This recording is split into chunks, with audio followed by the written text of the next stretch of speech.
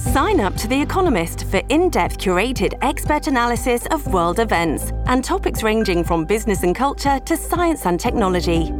You'll get the weekly digital edition, online-only articles, curated newsletters on politics, the markets, science, culture and China, and full access to The Economist Podcast Plus.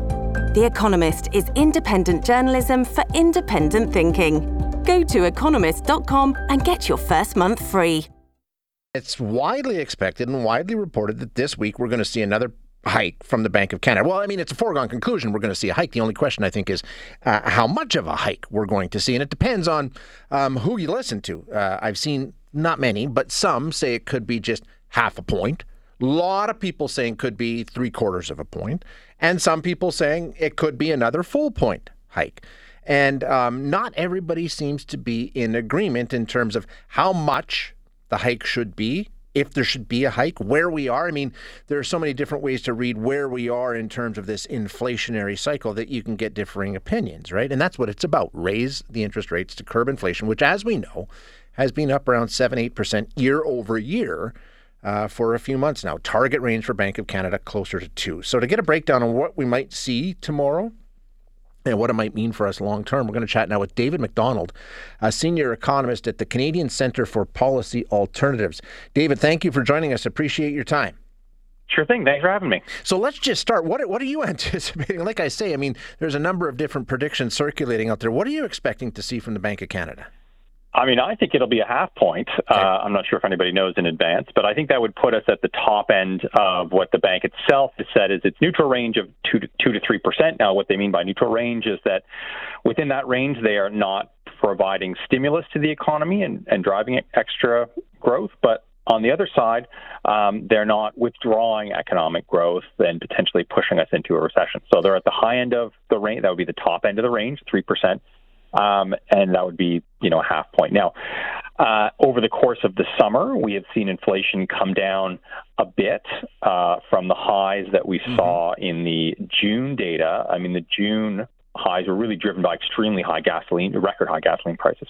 And so that was one of the big drivers. And we've seen gasoline prices decline a fair amount from June, where we saw those highs of over $2, depending on where you were in the country, now into the mid sort of $1.50 range.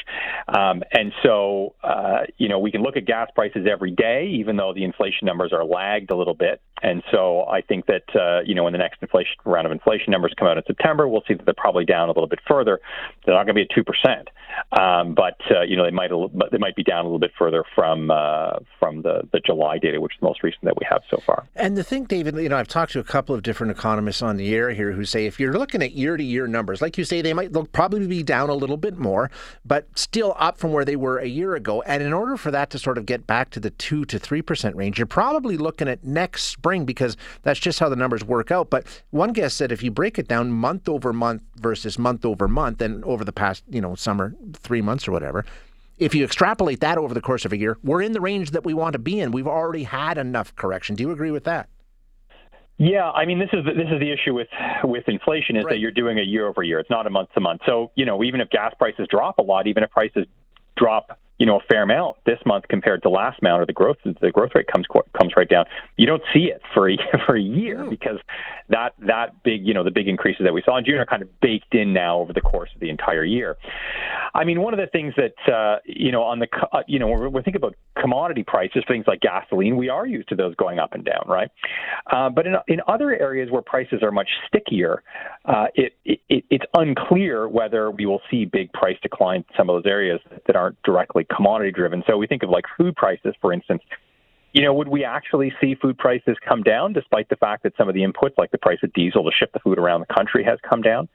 It's not entirely clear. And so this is one of the interesting features. I mean, as we were coming into this last fall, I was certainly one of the advocates for it being transitory, which is to say that it was driven by short-term increases in commodity prices like gasoline. Turns out I was wrong.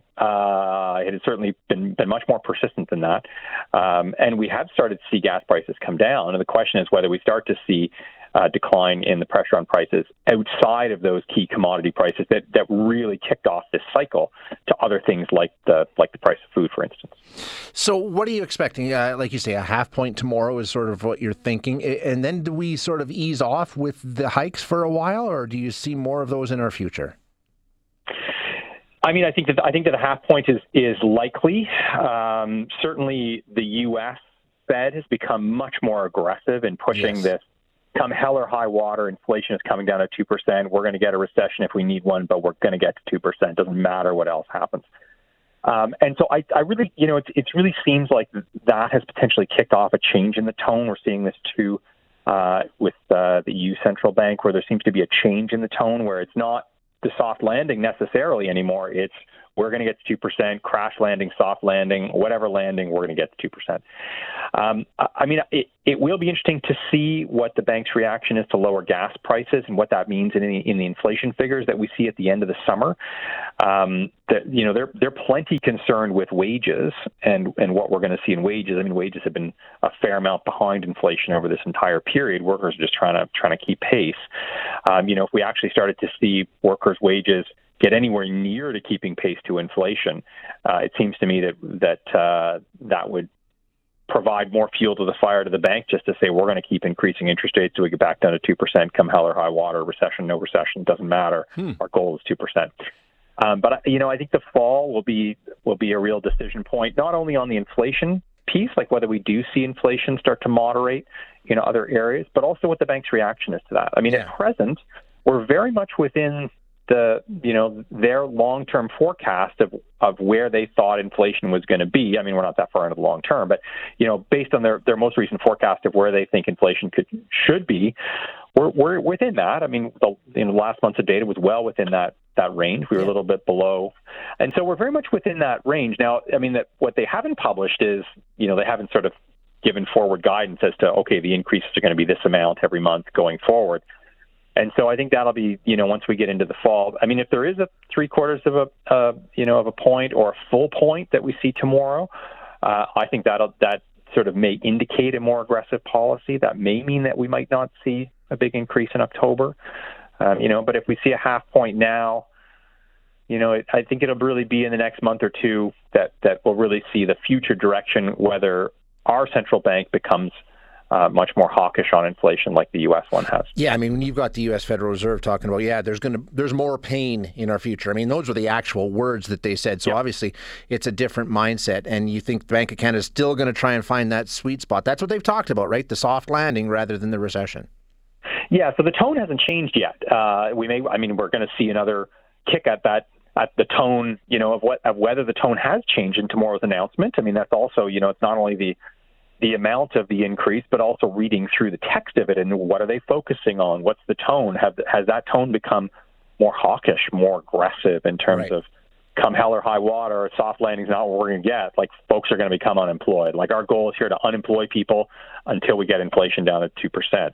And the tone may well change given the speech from Powell in the U.S.